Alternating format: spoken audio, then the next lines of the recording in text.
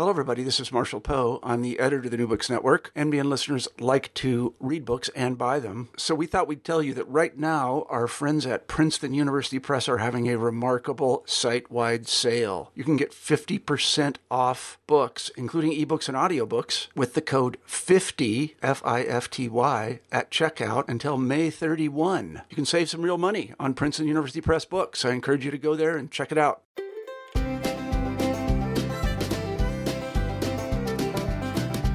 Hello, everybody, and welcome back to New Books in the American West, a podcast channel on the New Books Network. I'm Ryan Driscoll Tate, and our guest today is Heather Mayer, a historian of social justice movements in the United States. She's the author of Beyond the Rebel Girl, a book about women and the industrial workers of the world in the Pacific Northwest. The book's out now with the publisher Oregon State, where she teaches at Portland Community College. Heather Mayer, thank you for joining us. Thank you for having me. So Heather, to start, why don't you take a few minutes and tell our listeners a little bit about yourself and how you got into this line of work and became a historian? Great. We like to tell our students when I'm teaching history that historians are really kind of shaped by the world they live in. And I think that's very true for how I got into studying what I study. So I always wanted to be a high school history teacher was my plan. And my freshman year of college, I was at the University of Oregon in fall of 1999. And if you were thinking to what was happening in the Northwest during that time, my first few weeks of college were when the infamous battle in Seattle happened in 1999, where there were a lot of protests going on, and students from my college and from my classes were participating in those and coming back to class and telling us about what was going on. And it was really fascinating. And it started to really get my interest into kind of activism and the history of activism. And a couple years later, by 2003, I had transferred to Portland State University, and I was about to graduate when there were massive protests going on surrounding the war in Iraq, leading up to the war, a lot of anti-war protests.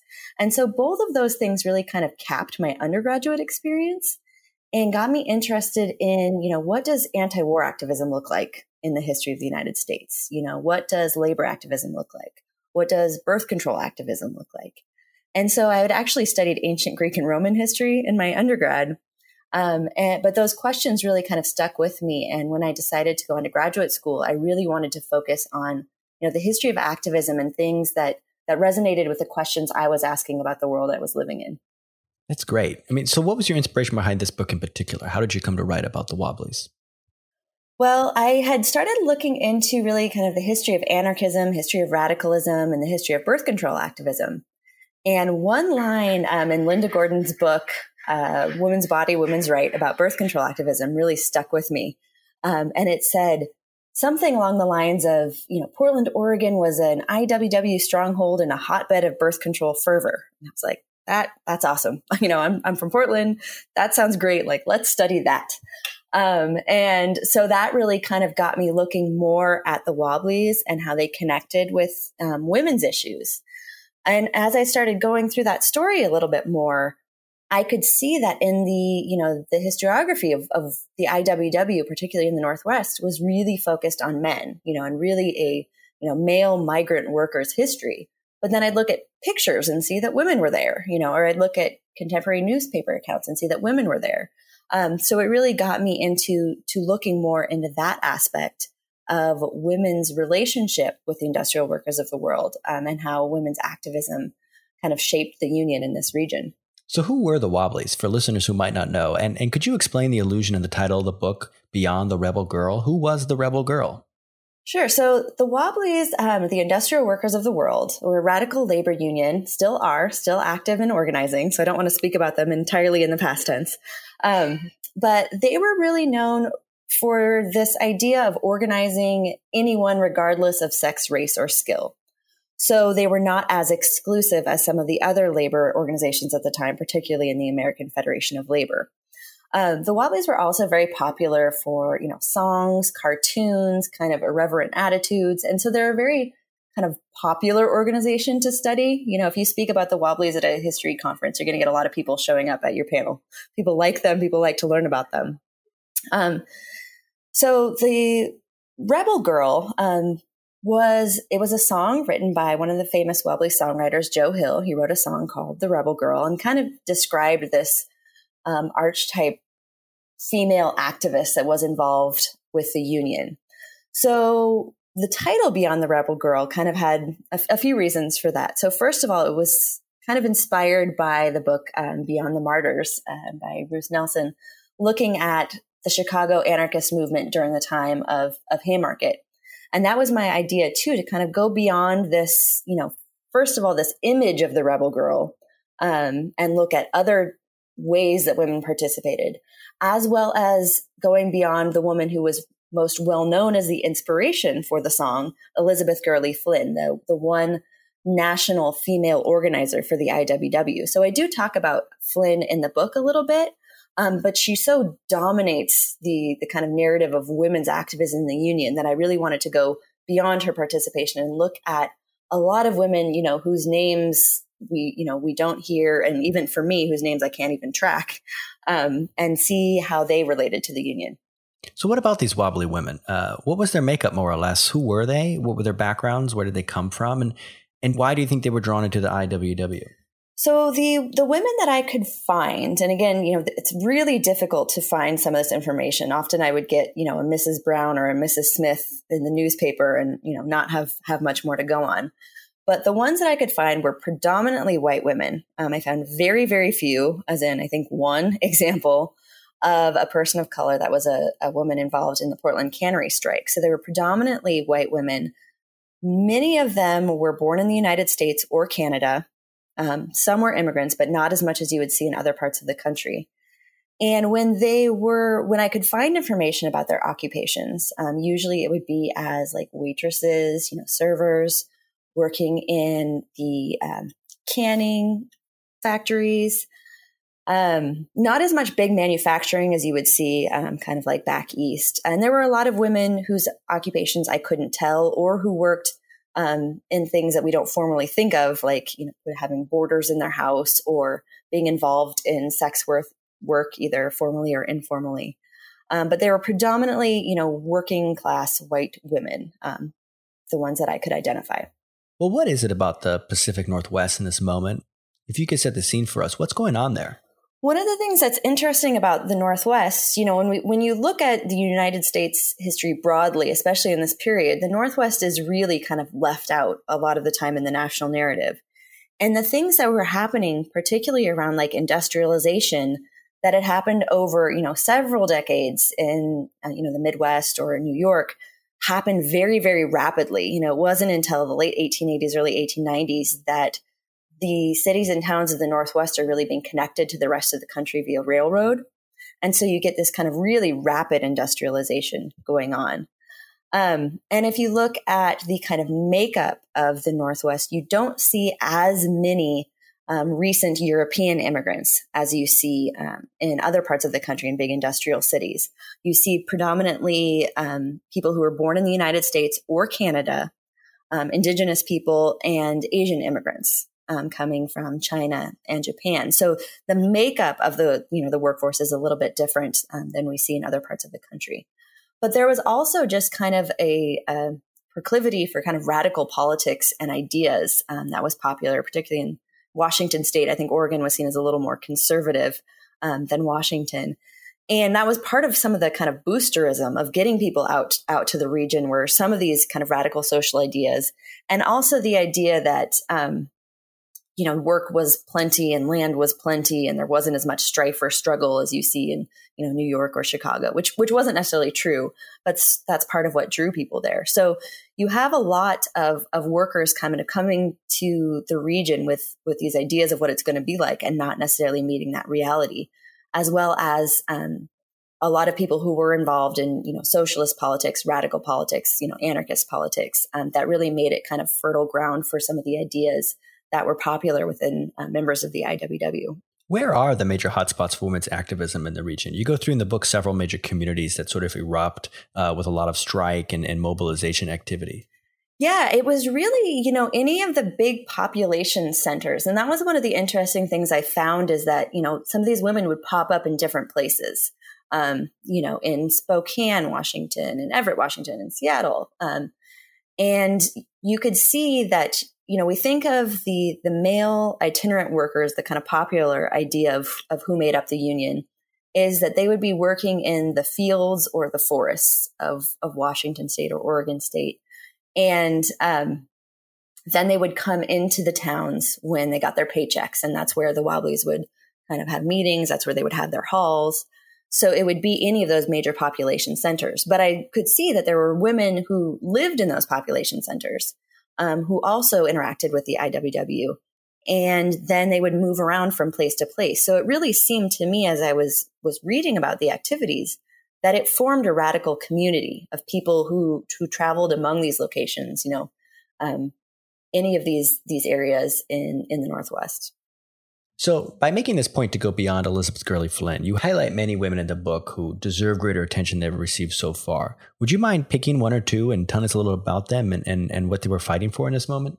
Yeah, there were a few that really stood out to me, and many more whose I'm sure lives would be, worthy of a biography if I could find more information about them.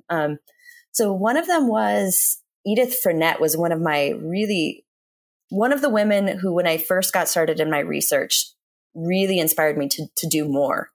And she was a woman who was born in Canada and was listed as a camp cook, or referenced to as a camp cook in one of the lumber camps at one point.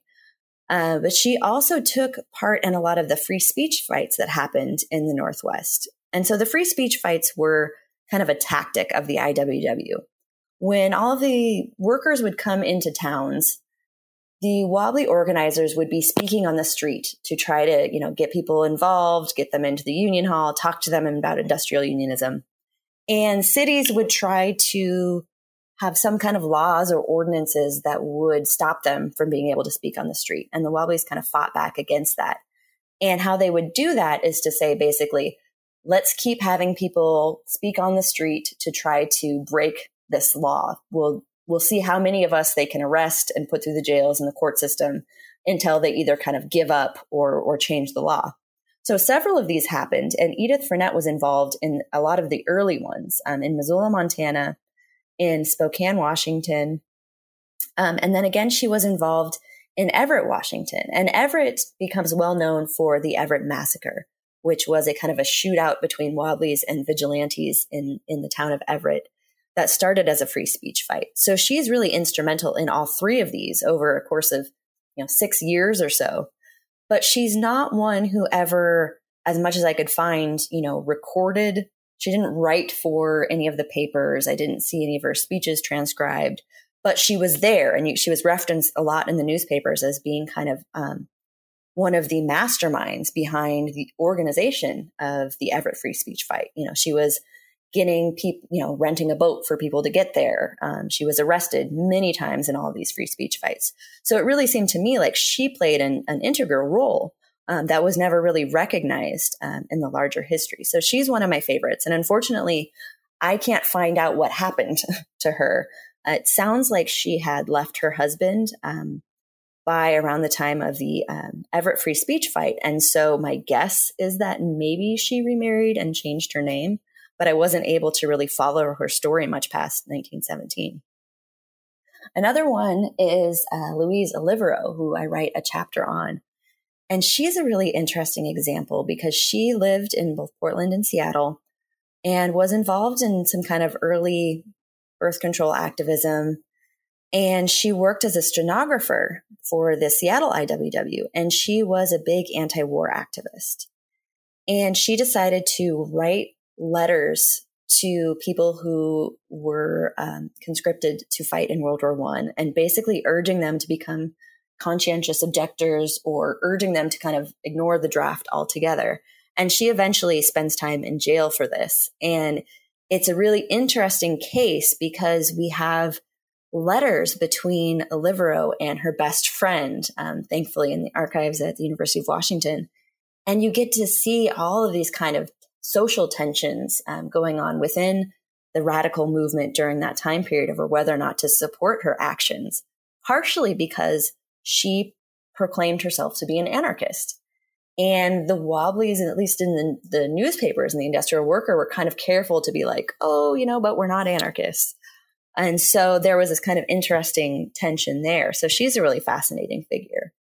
And probably the third most well-known one is the case of Dr. Marie Equi. And there is a full biography of her. So there's a bit more kind of known about her life. But she was a physician. She was openly a lesbian. She was an anti-war activist. And she provided a lot of birth control information and provided abortions to working class women in Portland. She was also jailed for speaking out against World War I. So those are three of the kind of the most fascinating cases that I came across in my study. You talk a lot in the book about the politics of respectability. Would you mind explaining what you mean by that and how it shapes the story of gender and politics in this book? So when we think about the politics of respectability, we're usually referring to, particularly within like African-American communities, usually around the, late 19th, early 20th century, around trying to encourage people to conform to basically middle-class white norms and social ideas.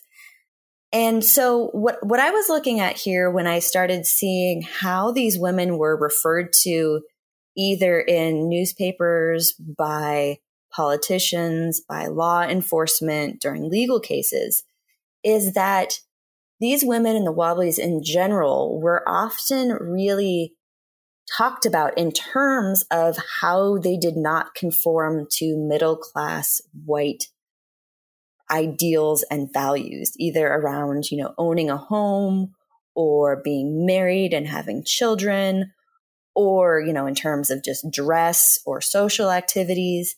And so women were often really asked and kind of denigrated for their personal choices, whether it be around not getting married or around a belief in kind of free love, which is not so much in like a 1960s way we think about it as like free love for everyone, but more of an actual critique of the institution of marriage and a belief that people should be able to kind of partner and disengage with their partners as they would like without having it be a relationship with the state or the church.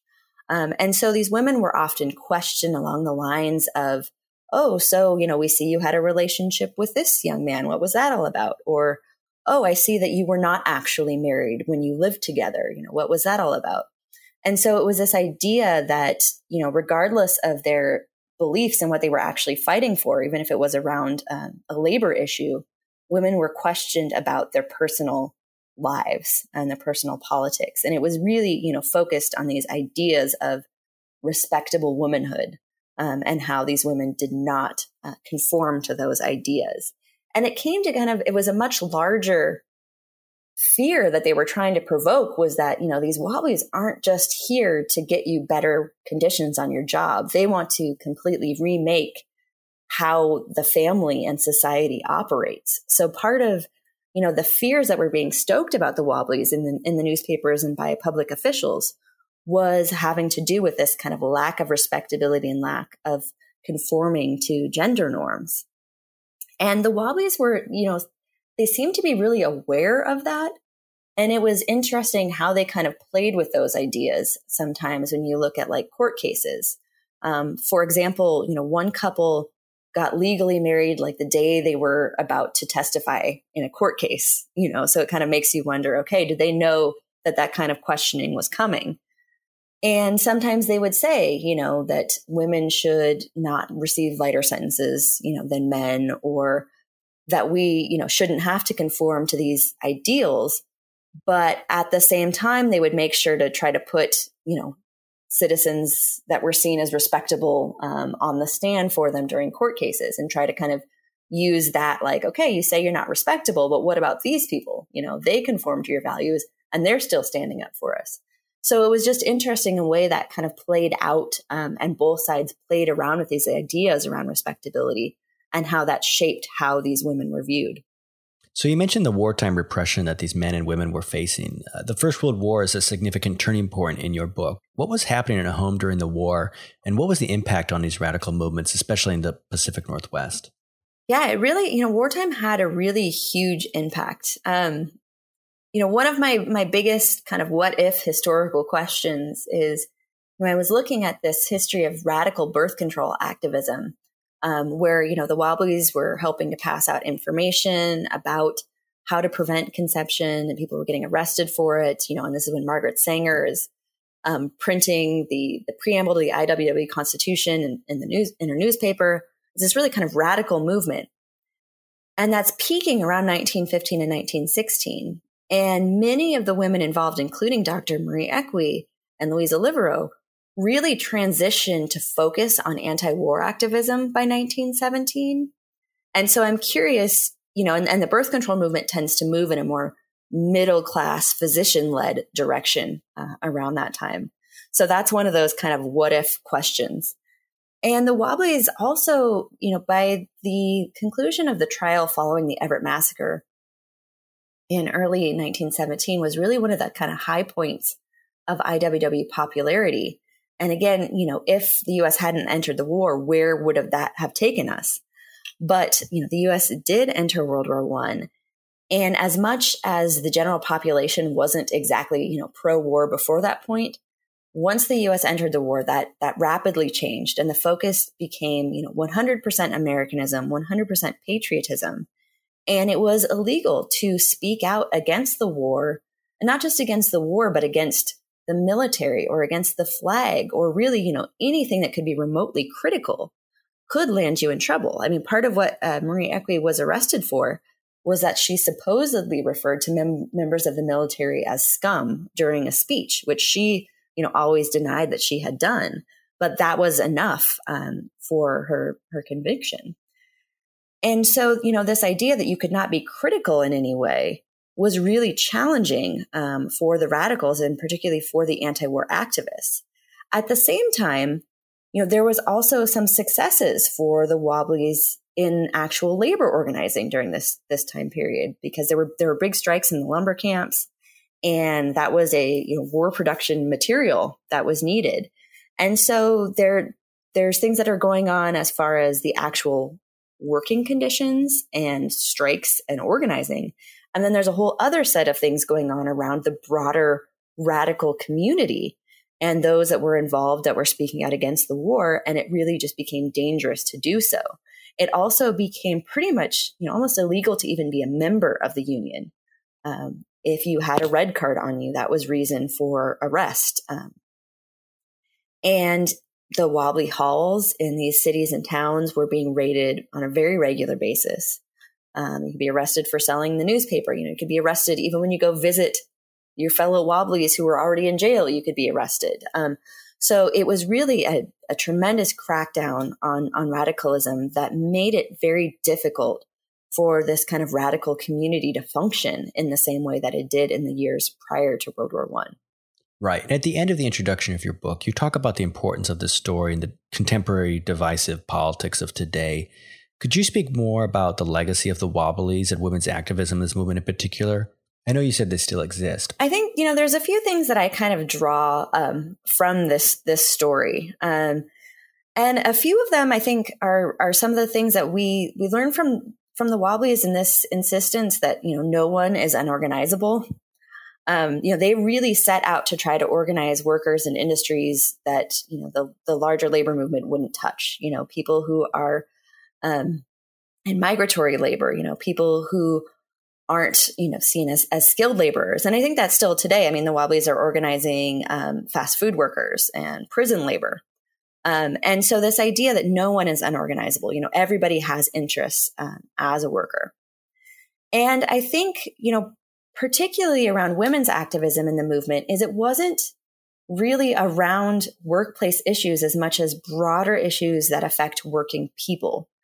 For a book, that's mostly about a union, I only really talk about 2 strikes, and it kind of forms a small part of it, because it was really much more about activism around issues that were important to women, such as birth control access. And I think that's part of the legacy of the IWW as well. And that's something that they're still doing. They talk about organizing the worker and not the workplace. That once you get workers organized and interested in gaining the skills to speak up for themselves, they take that into all avenues of their lives.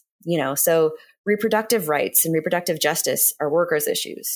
Immigration is a workers' issue. Housing is a workers' issue. this idea of bread and roses, came out of an IWW strike in Lawrence, Massachusetts, of primarily women. That, it's not just about getting more money per hour and more benefits at your workplace. It's about a much broader range of issues. So I think those are really important lessons. In addition to just like the creativity of the Wobblies in looking at just different ways of organizing and different ways of getting people involved. And I think looking at, in particular, about these women that were involved in the movement, it wasn't just about, again, the rebel girl, Elizabeth Gurley Flynn, having the one, whose picture is there with crowds, waving her arm and rallying the people. There are a lot of ways to get involved and to be, to form an important part of the organization. And it's not just about, being on the front lines. It's about helping to organize and helping to support as well. So those are some of the things that I kind of draw from looking at this study of women's involvement in the union. That's an excellent point, the way in which we're returning to kind of these wobbly traditions of organizing these precarious workplaces. So, Heather, we've taken up a lot of your time. So let me just ask before you go, what are you working on now? Is there anything we could look forward to reading from you in the future? Well, speaking of, precarious employment, I am a, part-time instructor at a community college. So any further work I do, this was based on my PhD dissertation. Any further work I do is kind of on my own time with my own money. So, the contingent, experience in academia also plays a role in, what we can learn and what kind of history we can do. So with that caveat, when I can work on things, I'm interested in looking more about how the IWW and unions in general relate to this idea of sex work as work and the organization of sex workers. I just even saw on Twitter this weekend, there was, exchanges with IWW Twitter accounts where people are like, you say you welcome all workers. Does that include sex workers? And they're like, sure does. We got a union for that.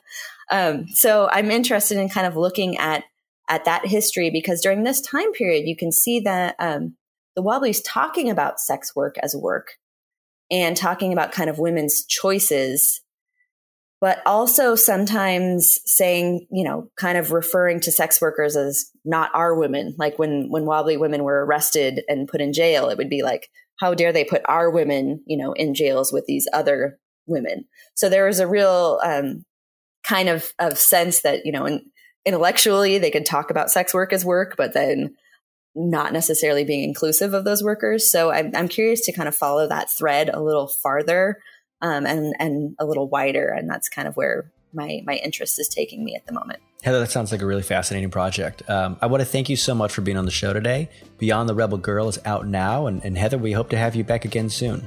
All right. Thank you for having me.